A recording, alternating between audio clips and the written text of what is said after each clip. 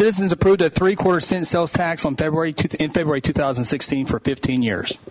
We are now 3 years into the tax. Please share your thoughts on the capital improvement projects, including the ladder truck for the fire department. Don't look ahead that you're going to spoil the next question, but look back on the last 3 years of the CIP tax. Brian, we'll start with you. Me? Yeah. So the CIP tax brings us roughly, in a perfect world, somewhere between $1 million, $1.2 million a year. That's what it's going to bring. Not more, hopefully not less. And on the ladder truck, that was actually going on when I ran for council last time. I was a big proponent of the ladder truck because of multi things. I was told and convinced through research that it was going to increase our our insurance rates on our homes if we didn't have this and we fell behind on the fire department side. But even more importantly, I look back just to a few weekends ago with the Berline buildings burning. Had we not had a ladder truck, we probably would have wiped out Harrison all the way up to Division. Okay, so $1 million was well spent. Wasn't $1 million either. It was close. Now there's other things that go with it. There's going to be a new toy shed that has to go to house the fire truck. Or the ambulances. Where are we going to get that? Okay, again, it's $1.2 million a year. That's down, by the way, in the last quarter by about $250,000. I mean, from 17 to 18 to 18, 19. I can go into more detail on that. We'll have more chances to. Yeah. Chuck.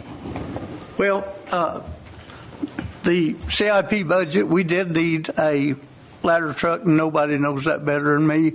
In my 25 years of fire service, our biggest fear, everybody that stepped into a pair of bunkouts down there, our biggest fear was to lose the city block. And that can happen. It happened in Seminole. There's towns that's lost a city block. And you talk about having a tooth knocked out of your smile when you lose the city block.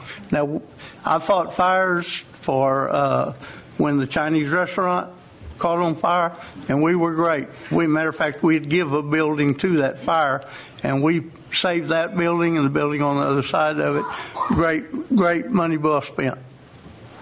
Thank you, Chuck. I think I'd say that. Well, it was. There's no question. You know I was. Thank you. Don. I saw your note. Are we just talking about the fire truck or the whole CIP deal? The fire truck. The last 3 years, including the fire truck, yeah. The fire truck, I'll tell you, I wasn't for the fire truck.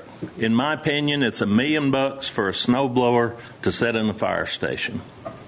The one we had was $40,000 to fix it, and they brought the repair bill in and said, it costs $40,000 to fix it. Do you want to fix it? And the council went, oh, God, no. And they said, well, we can get you a new one for $1 million. That's a whole lot better. I don't know if you people realize it or not. They could have spent that $40,000 every year for the next 10 years running and not been to $500,000. To me, that's a big ask. We could have worked on it for the next 20 years and still not been to $1 million, spending $40,000 a year on it. To me, I was not for it.